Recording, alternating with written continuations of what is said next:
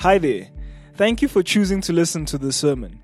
We pray that God would use this as an added resource to benefit you in conjunction with you belonging to a local church near you.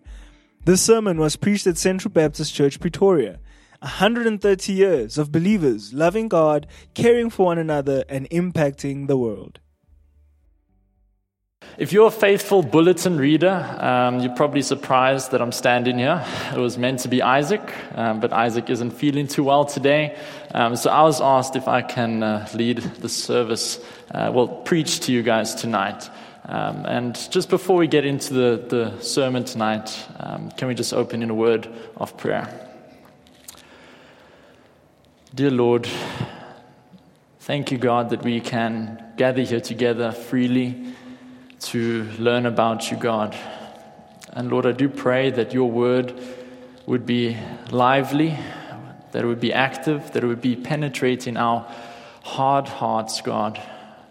Please, Lord, would you be growing us, Lord, in likeness with your Son? Would you be helping us to be renewed in our minds and in our hearts? Would you be convicting us, God, of our sinfulness, of times, Lord, when we have not, Lord, been the Christians that we ought to be, Lord? Would you forgive us for our sins, Lord, and forgive us for the times that we are unfaithful to you, God? Lord, thank you that we have a blessed hope, God, who forgives us for all our sins. Lord, I do pray, God, that you'd just be working in us this evening. Would you be glorified, Lord? Would you speak through me and just give me the right words to say, the right thoughts to think? And Lord, would you just be working in all the hearts of everyone in the audience today? In Jesus' name I pray. Amen. When I was growing up, believe it or not, I was actually a very energetic and loud child. I know maybe not so much anymore. I'm convinced that it was probably transferred to Tolamo. I mean, it's the only place where you can get all that energy from. But I was really a loud kid. I remember I used to jump around in my room. I used to just keep jumping onto my bed, imagining like a war scene in my head. And I remember at one stage the bed frame was a bit loose because of all the impact constantly. I remember we used to have a trampoline, and I used to be jumping on the trampoline over and over and over. I used to be able to peep over the wall each time I jumped and see the strangers passing by, and I used to imagine battle scenes with these people walking past. And I was just really an energetic kid, and probably the one that I wouldn't like to admit. Me and my brother used to wrestle against my dad in the swimming pool when we were younger, and I'm told that I was a shrieker. I will neither confirm nor deny that, but I was really a loud kid. But since I was such a loud and energetic kid, whenever I was ill or sick, properly sick, it was quite noticeable to my mother that I was not myself, because now I was no longer jumping around, I was no longer on the trampoline, I was no longer shrieking in the swimming pool, but now I was lying in bed or on the couch, and I was not my normal self. So it was quite evident that something had affected me, and that I was no longer who I normally was. My characteristic self was no longer who I was. And just with that in mind tonight, I would like for you guys to turn to 1 Corinthians chapter 6. 1 Corinthians chapter 6, verse 1 to 8. Before we read this passage, let us apply my story of how my mother used to see how I was ill to the Corinthian church. The Corinthian church was indeed a church. It was a body of believers, or most of them were believers, we assume. It was the herald of the gospel in this pagan city of Corinth. It was the place where Paul had gone to share the gospel and where people had responded in faith. Yet, this church ought to have been existing in that context as a means to glorify God. It ought to have been a light in the darkness to a pagan and dark world of the gospel of Christ, praising Him and pointing people to the true Savior. That would be the characteristic of a good and godly church. Yet, in the book of 1 Corinthians, it is quite evident that this church had been infected with something. And that something is sin. The church was no longer God-centered, gospel-centered, pointing toward the need for a Savior. It was more focused on self, pride, lust, sexual immorality, and was really just a reflection of Corinth in a church. But with that in mind, let us read from 1 Corinthians chapter 6, verse 1 to 8. When one of you has a grievance against another, does he dare go to law before the unrighteous instead of the saints? Or do you not know that the saints will judge the world? And if the world is to be judged by you, are you incompetent to try trivial cases? Do you not know that we are to judge angels? How much more then matters pertaining to this life? So if you have such cases, why do you lay them before those who have no standing in the church? I say this to your shame. Can it be that there is no one among you wise enough to settle a dispute between the brothers? But brother goes to law against brother, and that before unbelievers? To have lawsuits at all with one another is already a defeat for you. Why not rather suffer wrong? Why not rather be defrauded? But you yourselves wrong and defraud even your own brothers. The first point I would like to highlight from our text tonight is that God is dishonored by sinful testimony. God is dishonored by sinful testimony. In verse 1, we see that in the church of Corinth, there were certain brothers who had grievances against one another. What that really means is that one brother had wronged another brother. And specifically, later on, we see that this included defrauding, stealing one's possessions. They cheated them out of what was rightfully theirs. These are the grievances that they talk about in verse 1. And if we're honest with ourselves, though we probably aren't stealing money from one another or possession from one another, I think we quite often grieve one another. Probably not in the same way as they were grieving one another, but I think quite often we have quite a sharp tongue and we're quick to respond with harsh words. And sometimes we have an opinion that disagrees with the opinions of others, and this causes a sort of conflict and grievance between each other. And that is quite natural in a sinful world. We differ and we are sinners, and that is a likely conclusion to happen. Yet, the difference between a normal, I suppose, if you call sin normal, a normal occurrence of grievance, and what the Corinthians had is that the Corinthians were taking one another to court. They were not merely brushing it off, but brother was taking brother to court. Because he had been wronged, because he had been defrauded, he was keen to get vengeance on his brother, and he took him to court. So now perhaps you guys are thinking that maybe that's not such a bad thing. They stole from him, he deserves justice, take him to court. But Paul thinks otherwise.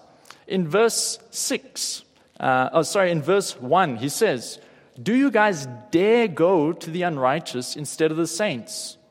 It's as if he's shocked, as if you would really take your brother to the heathen, to the pagan, to the non-Christian, instead of before the holy ones of God. Why would you do such a thing?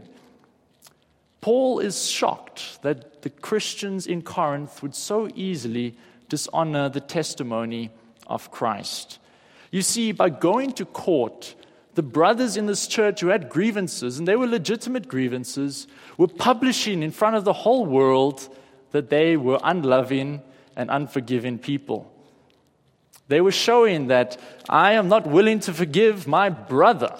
I claim that he is part of my family. I would call him my brother, yet I will take him to court to get justice.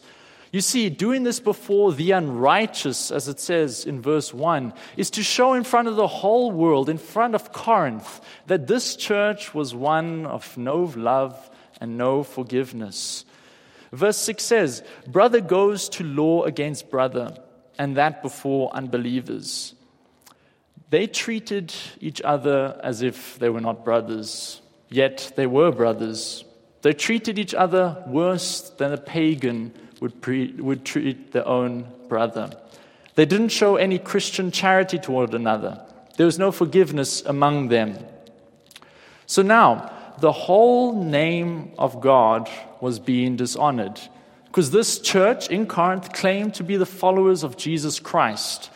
Yet now the world was seeing who these followers of Christ were. They were seeing how mean, how unforgiving they were, and what thoughts would that leave them with? Nothing positive. They would not think anything good of these Christians. They would think that they are mere troublemakers and just like the rest of us. The nation Israel was chosen by God to be a people for His possession. They were to be a holy nation that was set apart to worship Him and glorify Him among the nations. Yet, because of their disobedience, it was said of them, "The name of God is blasphemed among the Gentiles because of you." What that really means is because of the conduct, because of the disobedience of the Israelites, they dishonored God. Because of their poor conduct, the Gentiles had such a poor view of who their God was, because they lived in such a terrible way. God's people, the church, are called a chosen race, a royal priesthood, a holy nation, a people for His possession, so that we might proclaim the excellencies of Him who called us out of darkness into His marvelous light. God has saved us. God has chosen us. He has redeemed us with the precious and costly blood of Christ to testify and proclaim His goodness. We have been saved to glorify God and to tell the whole world how marvelous He is, how wonderful this free gift of eternal life is, so that others too might come to praise Him. The question then is what is our testimony like? Is our testimony like that of the Corinthian brothers who went to court, showing that they were unloving, unforgiving, hard people? Or does our life reflect one that has been changed by the grace of God? Can it be said of us that by our life we blaspheme the name of God? Or is it said that we proclaim the excellencies of Christ? Do we live in obedience to Christ? Or is our life characterized by rampant sin and disobedience? Paul believes that the church's testimony to the world is important because the church testifies to the truth of God's salvation in the gospel of Jesus Christ. Souls can only be saved by this means. And if we live in a way unworthy of our calling, then we push people away from this only means of salvation. We ought to tread carefully because the souls of men are at stake. Paul then moves on to a principle that I believe ought to be employed in our churches today.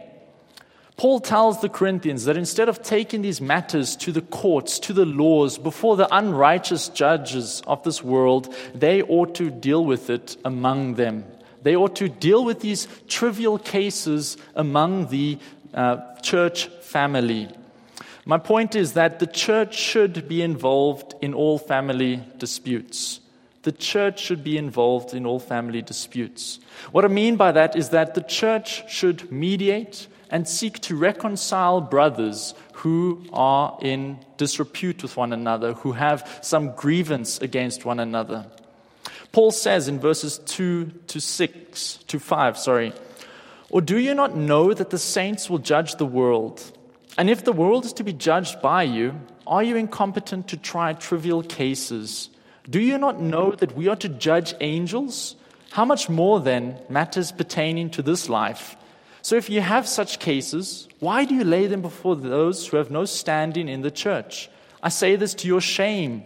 Can it be that there is no one among you wise enough to settle a dispute between the brothers? As much as we don't want to admit it, since we're all sinners, we will still have grievances with one another. Until we put off this body of sin, we will still have grievances with one another." The examples of the Corinthian church are probably more extreme than we would have. At least I hope so. I hope we aren't wronging and defrauding one another. Yet the cases, So these cases probably involve the stealing of something valuable or money. It doesn't specifically tell us. So in our minds, as I said, we might think that it is worthy of taking to court. Yet, that is not what Paul thinks, but it is certainly what the Corinthians thought in their hardened state.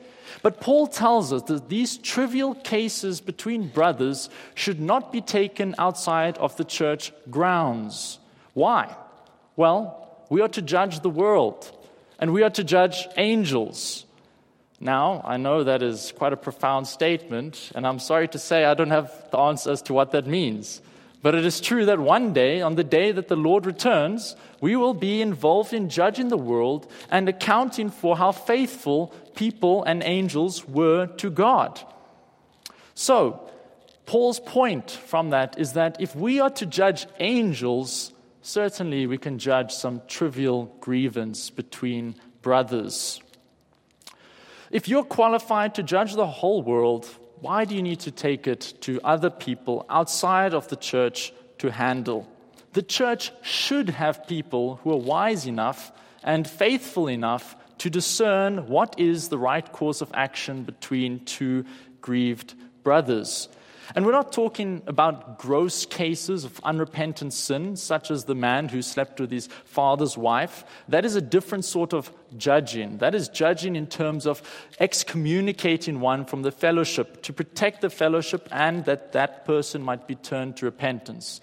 The judging we are talking about here is judging for the sake of restoring the fellowship between certain brothers and mediating disagreements in the body. You see, as long as there's disagreement in the body, as long as one member is fighting against another member, the body cannot operate as it should. If my left hand is arm wrestling my right hand in some weird way, I don't know how that would work, both these hands are occupied disputing against one another. But the whole body is affected because now these two hands are utterly useless to the rest of the body as they are merely wrestling one another. So, I believe this message needs to be heard by us. I don't think any of us are planning to sue each other or take one another to court. I hope not. Maybe this will cause you to refrain from doing so. But we still have friction and disagreements in the body. Maybe we don't display it as much as they were doing so, but perhaps we shun them. Perhaps we don't speak to them. Perhaps we think they have sinned against us, and because that is the case, we ought not to associate with them. But as long as there's that disagreement, as long as there's that grievance, both you and that brother are not as effective to the body. Consider that as long as you guys are at odds with one another, the body is not functioning as it ought to. So I want to encourage you guys not to leave this message lightly and think that this is merely applying to severe cases. We ought to be a reconciliatory people. We ought to be seeking reconciliation with all our brothers and sisters in Christ. And as uncomfortable as it may be, it might be a wise thing to involve church leadership or respected elders or members in the church in this process if it is a more severe case. If there's been a long-term disagreement and there's been no reconciliation, why not get the church involved? I know that it's not nice for us, and that's not how our culture likes to handle things, yet that is what Paul's principle is here, that the church is able to make right judgments on cases between brothers and sisters. So thus far we have looked at 2 points, that a sinful church will leave a sinful testimony to the world and that will not honor God. It is not sufficient for God. And that the solution between family disputes is not to go outside the church to try and solve it, but is to look internally to those who are wise and faithful in the church so that they might try and judge what is the correct course of action. Now, just looking back to the analogy I used earlier about me being sick and being uncharacteristic in that, we are beginning to see the sin-riddenness of this church. We are beginning to see that because this church is full of sin, it has the virus of sin, it has crept in that they are a grieving people, that they're causing disruption amongst one another. They're wronging and defrauding one another. So this church in its current state is not operating as a church should. So that is also a cause for us to consider. Are we a church that is ridden by sin? Are we full of sin? Are we characterized by our sinfulness? Or are we characterized by our faithfulness and our service to God? So the third point I would like to highlight this evening is spiritual infancy causes worldliness. A couple months ago, Jabu addressed the topic of spiritual dwarfism or spiritual immaturity in the church. These Corinthians, they were not necessarily new believers, yet they acted like they were small children in the faith. They'd been Christians for a number of years, yet they did not act like it. They ought to have grown in their faith. They ought to have some sort of stability. They were stable enough at the time that Paul decided that he was able to leave them. Yet, as time showed, they were not ready. They had not grown to the heights that was expected of them. In verse 7, we see the fruits of their spiritual dwarfism come into play. To have lawsuits at all with one another is already a defeat for you. Why not rather suffer wrong? Why not rather be defrauded? In these verses, we see Paul's greater concern. Paul is not most concerned about the going outside the church to courts for them to judge cases. He is less concerned about that. But he is more concerned about the state of the Corinthians' hearts as they do these things. Paul questions their motives. Why did you not rather just suffer wrong? Why don't you just rather be defrauded than seek vengeance against your brothers? Paul is saying that you could well forgive your brother, and that would be it. You did not need to seek your own vengeance. You did not need to seek getting back at them. Yet the Corinthians chose to go this route, and that reveals the state of the Corinthians' hearts. Firstly, they were cold, vengeful, and unloving. It is the normal state of unbelieving heart to be full of malice, evil, sexual immorality, greed, vengeance, and anger. Before we came to Christ, we all were like that. We all, by nature, had hearts that tended away from God and toward evil. If one is born again, he is given a new heart, a heart of flesh in place of a heart of stone. No longer is our only desire toward evil. Now there's that inkling, there's that desire to seek and pursue after God. Yes, in the eyes of God, we are justified completely by the blood of Christ, but we still have a body of flesh. And until we put off this body, we shall still have that body of flesh. We shall always be tempted toward sin. That being said, throughout our whole Christian life, we are to be putting off the old self, putting to death our greed, our anger, our malice, and putting on that which is good, righteousness, and holiness, putting on the Lord Jesus Christ. We are gradually sanctified. We gradually become more like Christ in His perfect holiness and righteousness, growing in the fruit of the Spirit as the Spirit of God creates in us that which is pleasing to God. However, as the Corinthians, if you allow sin to creep in your life, even as a believer, you will encounter this issue of spiritual dwarfism.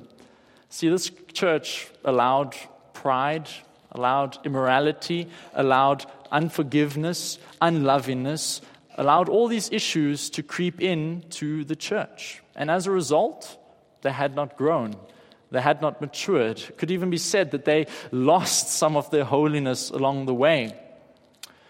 Over time, sin crept into the church. Instead of walking in Christ, instead of being rooted and built up in the faith, they were standing on shaky ground, following their own desires of pride, lust, immorality, and division. The Corinthians were not sanctified to the point where they ought to be because they they had yielded to the passions of the flesh rather than having renewed minds for the service of God. Because the Corinthians were still fleshly and earthly in their behavior, they had not grown in the likeness of Jesus Christ. They did not have love and patience and a forgiving temper like Jesus Christ had. Jesus, when he issued his new commandment, said, "A new commandment I give to you, that you love one another. By this, all people will know that you are my disciples, if you have love for one another." These Corinthians clearly lacked in this. They did not love one another. They pursued one another in the court of law. They sought justice instead of loving them because they had not been sanctified. They were still spiritual dwarves. The Corinthians behaved as the unrighteous world did, acting with vengeance and anger rather than with love and forgiveness toward their brothers. They showed the true contents of their heart in their interactions with one another. They were a church that ought to be characterized by love, by unity, by a joint goal of worshiping God, had division, were selling their bodies to prostitutes, were drunk, were divided, and hated one another enough to take them to court. This was a sin-sick, a sin-infested church. Paul concludes this portion in verse 8. "But you yourselves wrong and defraud even your own brothers."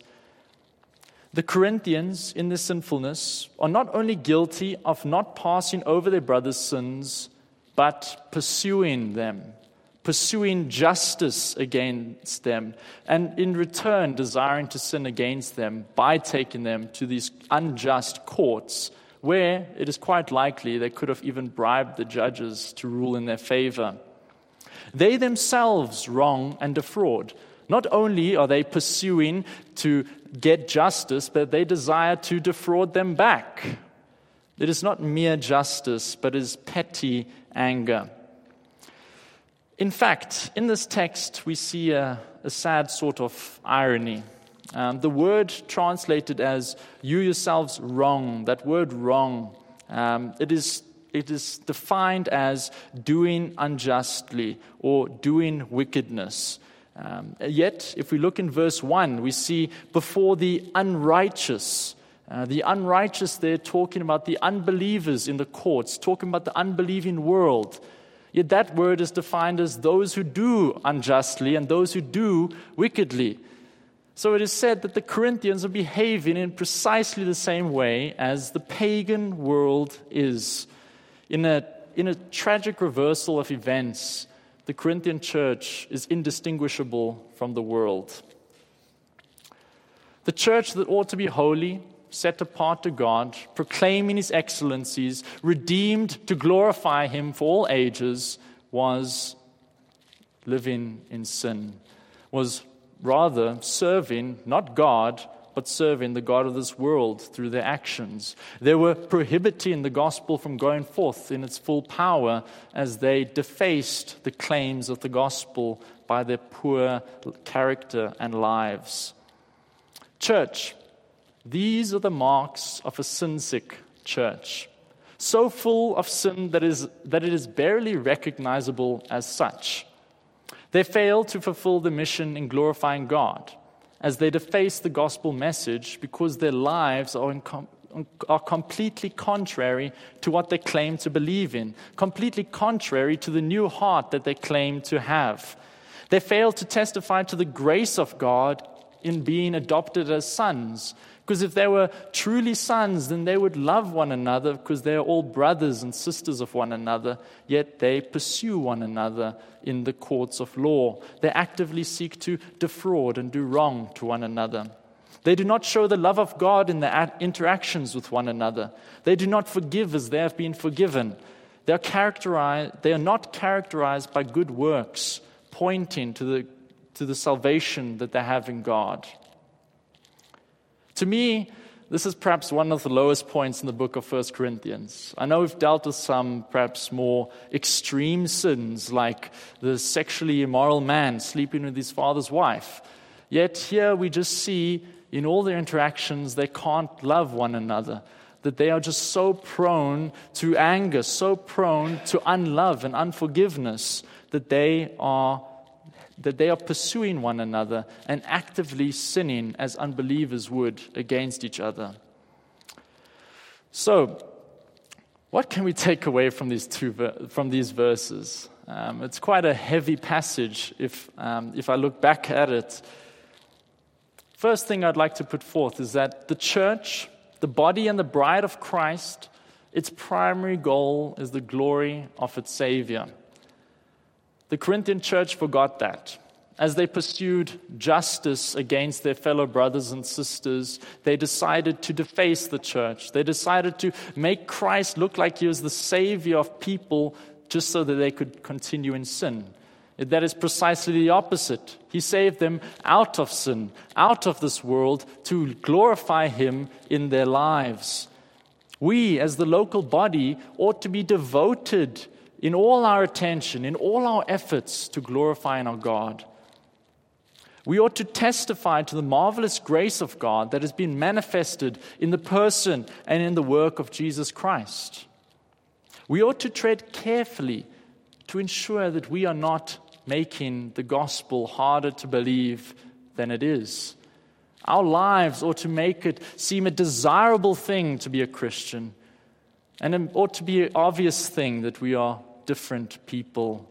We are a chosen people. We are not of this world, and that our home is not on this planet.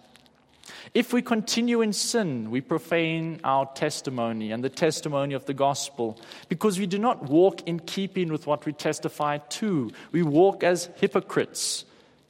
How does your testimony look? Can it be said of you that people look at you and they know that you are a Christ follower? Does your testimony accurately reflect a life that has been changed by the grace of God? Or is your life still like the unbelieving world? Secondly, the church of God is not to be associated with this world. Not that we do not live life in a sinful world. We cannot avoid that. We will be among sinners. That's not the point. But we are not to be characterized by our sin. We are not to be a sin-sick church. If we are sick, then we can never be a church that glorifies God. If I am sick and I can't jump on my trampoline and I can't play games in my head, then I'm never myself. In the same way, as long as we allow sin to fester and this virus to continue in our midst, then we will never be an obedient church to God. So, I know that doesn't answer the question of how we are to get there and how we are to purify ourselves as a church, but that is what we shall answer next week. So, if you just close your eyes with me in prayer. Dear God, Lord, you have been challenging us as a church, week after week, God, to be a pure and a holy church. God, we have seen in the example of the Corinthians, a church that had fallen into deep sin, God. I pray, Lord God, that you'd be working in all of our hearts, individually and corporately, to be a holy and blameless bride. Lord, that we would devote ourselves to you, that we'd be renewed in our minds, that we would live our lives solely to your glory, that we'd love the brotherhood, that we'd love one another earnestly, God, proving, God, that we are yours by our good works. I pray these things in Jesus' name. Amen. Hi there. Thank you for choosing to listen to this sermon. We pray that God would use this as an added resource to benefit you in conjunction with you belonging to a local church near you. This sermon was preached at Central Baptist Church, Pretoria. 130 years of believers loving God, caring for one another, and impacting the world.